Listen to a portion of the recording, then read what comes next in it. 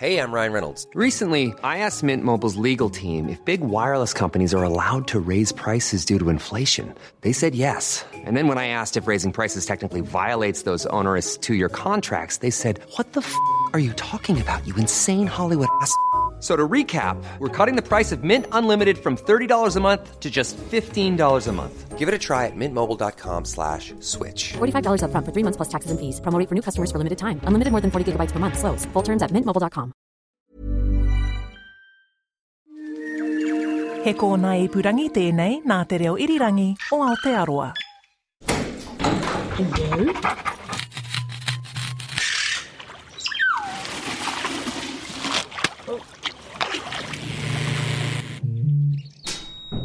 Kia ora and welcome to Our Changing World. Ko Alison Balance aho. Later on, we'll hear about one of New Zealand's premier fossil sites and the threat facing it. But first up, NIWA freshwater ecologists are trying to solve one of the great mysteries of the natural world. Where do our longfin eels go to breed? Worldwide, there are 16 species of temperate eels that live in continental waters such as lakes, rivers and estuaries. Our endemic longfin eels are the largest and longest lived of these. They all breed only once at the end of their life. They all spawn far out in the open ocean. And we are only just starting to find out where all of them go on their once-in-a-lifetime breeding migration. I'm off to the Waikato to join Paul Franklin and colleagues, including international expert Kim Aristrup. A local fisher has caught some big female longfin eels, and it's time to tag them and send them on their way.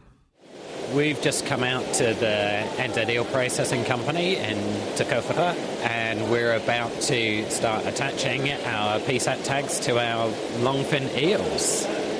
Now this is going to be amazing because you are trying to solve a mystery. Yes, that's right. We've had a long-standing mystery over where our eels actually go to spawn. And this has been a challenge worldwide with all the freshwater eel species that a lot of people have wondered about for a very long time. For some of our species, we have a bit of an idea of where they go, but particularly for our New Zealand longfin eel, we still need to find that final bit of information to help us nail down exactly where they go. So people have tried to do this before, but quite a long time ago? Yes, so the original work was done back in the early 2000s. One of my colleagues, Don Jellyman, tried to do this, and he had some success with tracking some of the eels up towards the area of Tonga, and that's where the sort of general idea that our eels go there for spawning comes from, was from that early work. But in those days, the tags were about double the size that they are now, and it was quite an experimental method at that stage. So we had quite a few of the tags dropped off early and things like that. So what we're hoping now is that with the smaller tag sizes and a bit more experience of how to attach the tags, that we'll have a bit more success with getting a few more of these eels out to their spawning grounds and actually be able to track them the whole way there. My name is Kim Aristrup. I'm a professor at DTU Aqua in Denmark, and I work with migratory fish species. So I gather you've done quite a lot of work putting tags on eels. I have done tags on a lot of eels around the world, yes. So far we have tagged 6 different species, and this is going to be number 7. So tell me about the tags that you're putting on. The tags is a so-called pop-up satellite archival tag. And it essentially consists of some sensors that measures temperature, depth and light and stores them. And at a predetermined time, it releases itself from the eel and it rises to the surface like a cork. And the antenna will then transmit the data to a satellite, and the data will then be relayed down to a ground station where we can get hold of them. How big are the tags? The tags is about 40 grams, but they're floating, so that doesn't really matter. They're about 12 centimeters long, and they have a diameter about 2.5 centimeters. How do you attach a tag to an eel which is long and slippery? That is certainly a challenge, and it has been for many years, and we started many years ago. And what we do now is that we attach them with 3 points where we just nip the skin, so it's like a piercing. And based on that little 3 piercings, we actually have a string from those up to the tag, and that's how it's essentially sitting like some sort of backpack. We want to make sure the tag stays on the eel, but we also want to have the minimal impact on the eel while we do it. So has this yielded good results for you with some of those other species you've been looking at? It is still relatively new, but there is a lot of things that we have learned, because so far up to when we started using these tags on the eel, we actually didn't know anything about what they do out in the ocean. And it is, of course, in biology, at least in animal biology, one of the remaining mysteries is what the eels actually do once they leave the coasts anywhere in the world, and where they end up, and then how they spawn. And we're still struggling to find out.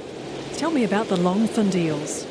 The one we're working on here is the Anguilla dieffenbachii. It's the largest temperate eel species, probably also one of the most interesting eel species, because it has this long life. They can be up to 100 years old.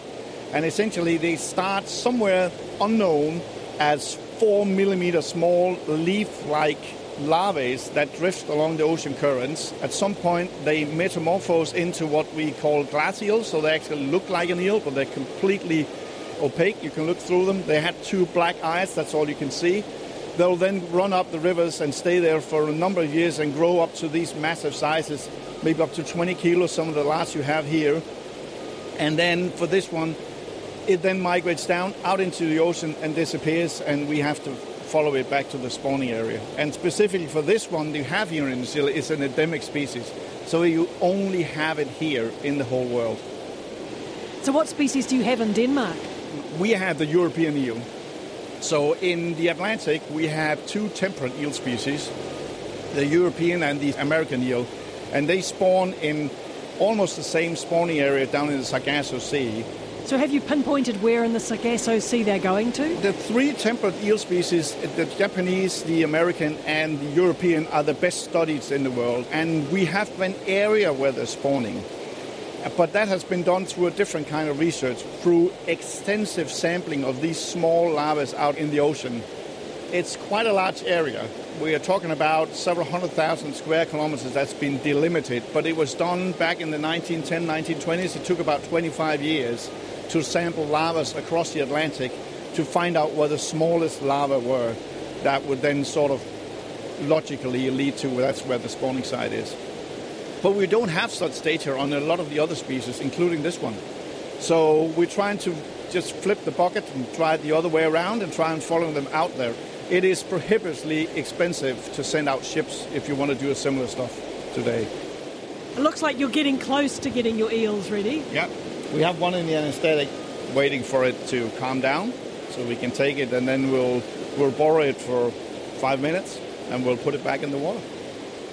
So I'm actually standing outside looking into a room where they're about to put the tags on the eels, and there's lots of fresh water pouring through to keep the eels all aerated, so it's really loud. So there's a team of them working on the eel. They've quickly weighed it. It weighed 4.9 kilograms. Then they're popping it into a long, thin cradle, and everyone's gathered around, and the process is about to start. Half an hour later and 2 eels have been tagged. They're much longer and thicker than my arm and are pure muscle. So what length and what weight are they coming in at? So those first couple were just over 1.2 metres long and just under 5 kgs in weight. So we've got a couple a bit smaller than that and a couple a bit bigger than that as well. How old will they be? It's really difficult to know for certain, but these girls migrate in and live to quite a long age. The average time, they say, is around 40 years at migration, but that can range by, 10 or 20 years. Are the males migrating at the same time? The males often migrate a bit earlier, and they certainly migrate at a smaller size as well. So the males often migrate around 50 centimetres, something like that, whereas these big females hang around for a lot longer in fresh water, feeding up and getting much bigger. So it's really only the females that are big enough to carry a tag? Yes, at this stage. The tags are gradually getting smaller, but still these big females are far better positioned to take those tags than the smaller fish. The fisher who caught the eels has come by to see the tagging in action. Oh, my name's Bob. I'm a commercial eel fisherman. Been fishing commercially since 1972. Now, I gather you found these gorgeous big girls. Well, I captured them, yes. So where did they come from? Secret spot. Fair enough. So do you see many females that are that big? Well, you see females that big all the time, but we return them to the water, of course. But to catch them in migration season is always a bit of a challenge. They only move when they want to move, and conditions have to be right. And what are the right conditions? Plenty of rain. We're in a drought around here and we haven't had it this year. They're just waiting for the right conditions. They still haven't gone yet, and they may not go for another month if we don't get the right conditions. But when they go, they'll all go at once. How can you tell they're about to migrate? Well, they develop certain characteristics, particularly around the eyes and the mouth and their colour, and quite easily to see really once you know what you're looking for.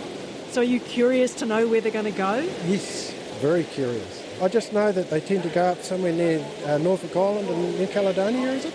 Yep, towards New Caledonia and Tonga is where sort of some of the original work showed they seem to be heading. So we'll find out if these girls go there as well or whether they keep on going even. What are they doing on the way there? Do we have any idea? We've got relatively limited data, but we can certainly see that they migrate up and down within the water column during the day. So they go down into the depths during the day and then they come up again closer to the surface at night. And when you say down to the depths, how deep? We've recorded them down to, I think it's a couple of 100 metres that they go down to. But they're not feeding down there? No, once they start their migration from the freshwater, they actually stop feeding and they don't feed for their entire journey out to the spawning ground, as far as we know. What information are your tags actually collecting? So the tags record three main things. One is the depth that the tag's at, one is the temperature, and another is it captures light. Now, we've found in the past that we often don't get much data on the light side of things because they tend to swim too deep in the water to actually get the daylight registered on the tags. What does the light tell you? Or if you can capture the light information, it can help you to locate where the fish actually are based on the time of sort of sunrise and sunset. They can use that to locate longitude and latitude. So this might be a little problematic if they keep doing this deep daily diving. Yes, so we're sort of relying on where the tag actually pops up, because when it pops up to the surface after it releases from the eel, then it sends a signal back to a satellite to tell us exactly where it's come up to the surface. The other thing we have is that we've got the tag set to be released at different time intervals, between 5 and 8 months after the fish are released. And so if some sort of drop off a bit earlier in the journey and some a bit later on, it starts to give you a bit of an indication of where the pathway is that they're moving. So we're at mid-ish May, so they might come up October, November, December? Yes, that sort of time, hopefully. We'll be keeping our fingers crossed for a nice Christmas present, I think, getting all of the data in. Paul says he's also looking forward to the first news about where shortfin eels spawn. We share this species with Australia and South America, and Australian researchers have just tagged some shortfin eels in South Victoria. We'll wait to hear news of where they get to. And I'm curious to see how deep our longfin eels dive as they migrate. Previous research has shown that migrating temperate eels spend a lot of time during the day in deep, cold water, around 500 to 900 metres down. At night, they come up into warmer, shallower water just 100 or 200 metres deep. Researchers think there may be several reasons for this. Avoiding getting eaten is one. Studies with Northern Hemisphere eels have shown that predation is a huge risk, with up to 3/4 of tagged eels getting munched en route. The female eels are also juggling temperature and pressure, trying to time when their ovaries mature. That's because they almost certainly don't breed until the year after they migrate, which I have to say is a very long time to go without food. On average, temperate eels swim at about 1 kilometre an hour, which means they cover maybe 24 or so kilometres a day. Slow ones travel as little as 2 k's a day, while others sprint at more than 50 k's a day. European eels cross the entire Atlantic Ocean, At that average swimming speed, it'll take them 7 months to cover 5,000 kilometres. And spare a thought for the Norwegian eels that swim up to 9,000 kilometres to reach the Sargasso Sea. Even if our longfin eels aren't swimming quite that far, they're still swimming more than 2,500 kilometres. They leave here in May, and the first glass eels come back in August, which is not enough time for Mum to swim there, spawn, and have her tiny larvae drift back in the same year. All really interesting. Now let's go back to the eel tagging. The team have tagged 9 females. Previous research has shown that migrating longfin eels spend a couple of days hanging out in the lower reaches of the Waikato River to adjust to the rising salinity before they head off. So the team has added some salt to the water in the eel's travelling tank to begin that process of acclimating to salty seawater. We arrive at the mouth of the Waikato just on dusk, and everyone gets ready, including getting a rather noisy drone airborne to film proceedings from above. So we've arrived in Port Waikato. You're all putting your waders on. Yes, we're putting our waders on so we can probably sink in up to our necks in the mud down the edge there as we release the fish. So we're, about a kilometre or so from the sea? Mouth. Yeah. Yes, yeah. It looks like they can sort of slowly slide out into the current, the outgoing current, and swim into the ocean and hopefully continue for a couple of 100 days until we hear from them again. Sun is going down now, so usually they are nocturnal, so they will dominantly move at night. So that means they got a full night to start off on. I think that's really good, actually. How are your eels looking, Paul? Looking okay at the moment.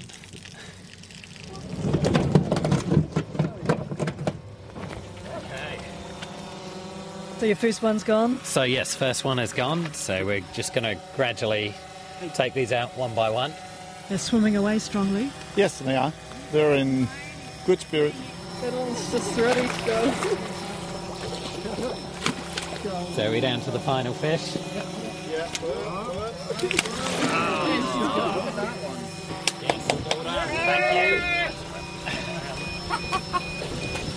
Here we go. They wanted out, didn't they? Yep, they certainly did. So hopefully they're now off on their way. And we have to wait a few months now to see what information we get back. But it's an exciting time to finally get to this point where we've released them. Based on their behavior when we release them, I think they're swimming. They're on the way out there, full speed. Let's hope so. Thanks, Paul. That was Paul Franklin from NIWA, and we also heard Kim Arastrup from the Technical University of Denmark. And Paul reports that they are tagging and releasing Waikato eel number 10 this week. Kei te whakaronga mai koe ki tō tātou ao horihori ki te reo irirangi o Aotearoa. I'm Alison Ballance and you're with Our Changing World on RNZ. Now, one of New Zealand's most important fossil sites is at risk of being mined for animal feed. Foulden Maar is a 23-million-year-old volcanic crater near Middlemarch in inland Otago that was once a lake. Daphne Lee is a paleontologist at the University of Otago, and she has been working at Foulden Maar for many years. Back in 2009, Veronica Maduna joined Daphne and geologist John Lindqvist at the site. Well, we're standing here in the middle of what was once a Maar crater. We're in the general region of Middlemarch, and we're surrounded by schist. So if we look at the horizon, in all directions there's schist and there's tors sticking up out of the present-day hills. And then in the distance, though, you can see the flat-topped hills. Those are actually covered by a lava flow, a basalt lava flow. So there's a lot of evidence for volcanic activity around here. And if we stood up a little bit higher, we could look over there and we could see the volcanic rocks just on the edge of the crater that we dated, which gave us the 23.2 million year age. We've probably had quite a lot of erosion here. We've maybe lost the top 50 or even 100 metres. So there may have been there probably initially was a much thicker deposit. And so you can see we're now in a depression, which is where the upper layers of the diatomite have been eroded away. So we're effectively standing on the bottom of the lake about halfway through its life history, if that makes sense. As soon as you get an eruption that forms a very deep hole in the ground like this one, it would have started filling up with water immediately. So the laminated sediments we expect to find right at the bottom will be the first formed ones. And it probably took somewhere between 100,000 and 200,000 years for the lake to completely fill up, given that it's just entirely organic sediment rather than, silt or sand or something being washed in. There were no rivers draining into this lake. It was a closed system completely. I imagine it is quite a calm system. Very quiet, I should think. Not too much disturbance. No, perhaps a bit of wind on the surface, but otherwise very quiet and anoxic at the bottom and so on. And we can see where John has been chainsawing, and you get this wonderful black and white or dark and light bar coating. And you can see that the layers are tilted too. They would have originally been absolutely horizontal, right from one side of the lake to the other. And there's been a bit of subsidence that's kind of tilted them down, and maybe a little bit of faulting as well. So I'm just digging away at this unit. It's quite soft, easily to dig. Quite a pleasure in itself. What we're looking at there is the diatomite deposit that filled the Maar Lake. It looks very finely laminated. In fact, each of the layers looks almost like paper thin. Is that what you'd expect to find? Oh yes, it was a very quiet environment and quite deep. So what we're looking at there are the thin laminae, probably seasonal, formed one about 0.5 millimetre thick per year or thinner. And each of those we think was laid down during one winter and summer annual event. And mostly organic material falling from the surface of the lake? Oh, yeah. Or was there anything else in it? The thicker units, you see them here, that's one about 8 millimetres thick. And here, further down, they get up to around 15 centimetres. They are actually formed from what we call mass flow deposits, when material that was accumulating towards the margins of the lake, now and again there would have been a failure of the sediment, and it basically took off as a slurry, formed a slurry, and spread out right across the floor of the lake and settled out quite quickly. And you see in the top of each of those units there's a white layer, very white layer, about 4 or 5 millimetres in thickness. And here's another one down here, above a 2 centimetre thick black layer. Well, that's probably the remains of the very late stage flow, the material that was suspended right through the water column of the lake and then dropped out after each of those mass flow events.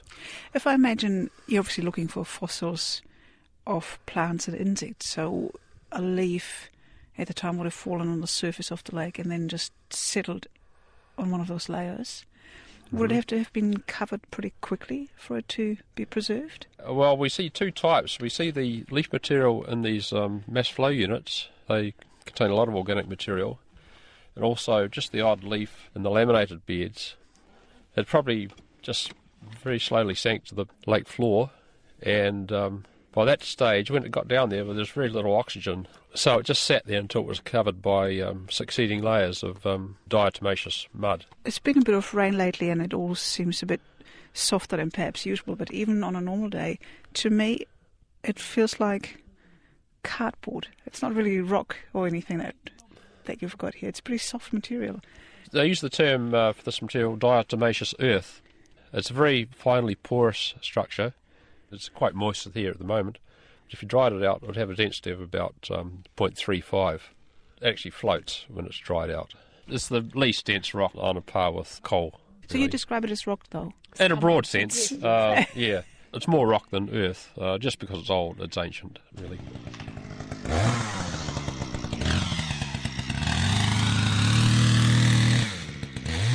Without John's chainsaw, we wouldn't have found the really nice fossils that we've found in the last few years. So it's almost like having the sediment bar coded, so you can, like it literally looks a bit like a barcode too. It does look like a barcode, yes.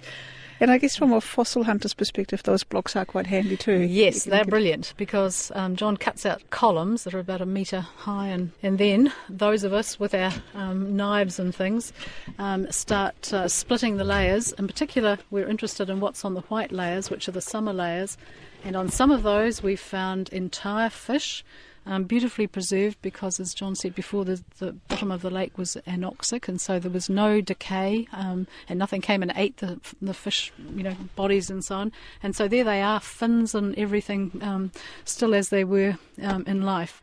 Foulden Maar has also produced about 250 remarkable insect fossils, as well as plenty of plants that botanist Jennifer Bannister has been working to identify.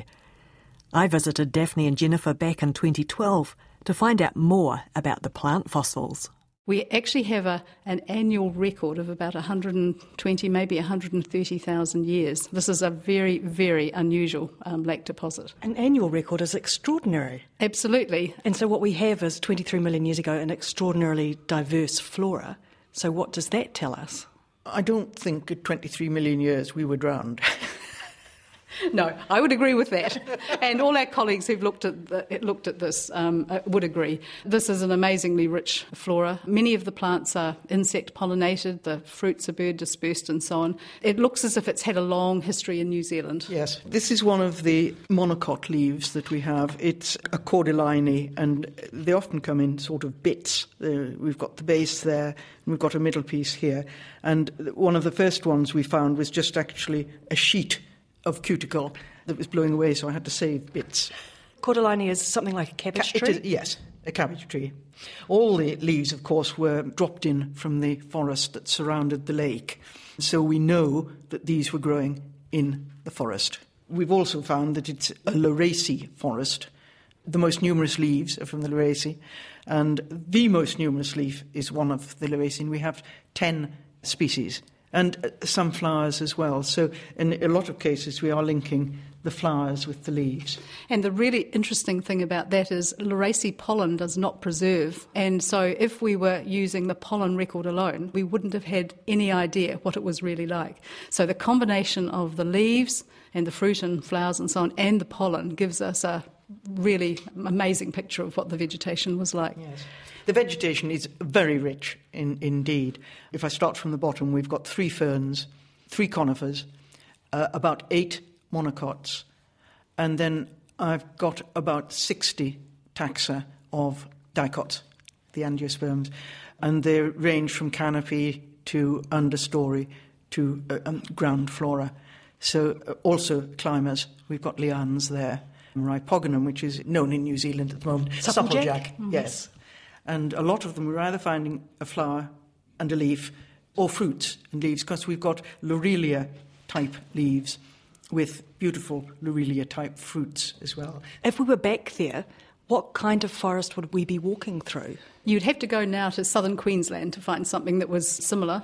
Half of the plants would be somewhat similar to things that we have living in New Zealand today, and the other half would be things which are no longer living here, things which require much warmer climate. So we think this was a subtropical environment. It is described as a rainforest, as a simple notophyll vine forest, which is one of the classifications that Webb used for the Australian rainforests. So the trees would have been dripping with epiphytes. There would have been orchids and so on. Probably would have been quite difficult to walk through. None of the species are identical to species that live today. I mean, we're talking about 23 million years ago. We think that a lot of these are ancestors to what we have in New Zealand today. Thanks, Daphne. That was paleontologist Daphne Lee, and we also heard from botanist Jennifer Bannister and geologist John Lingfist, and they are all at the University of Otago. Former Prime Minister Helen Clark this week put her weight behind the fight to save the crater from being mined, and you can find out more about these efforts on our webpage, rnz.co.nz/Our Changing World. You'll also find a new episode of the Kakapo Files there. It's been a tough week for the Kakapo team. Following on from the death last week of 2 adult males, 4 chicks have also died. A number of other birds are currently being treated for the fungal disease aspergillosis. The number of adult kakapo is now 144, and there are 73 living chicks. The chemistry podcast Elemental is up to dysprosium and erbium. Stay in touch with us on Twitter and Facebook, where we are RNZ Science. Many thanks for your company. Until next time, it's good night from me, Alison Balance. Kia pai tōpō.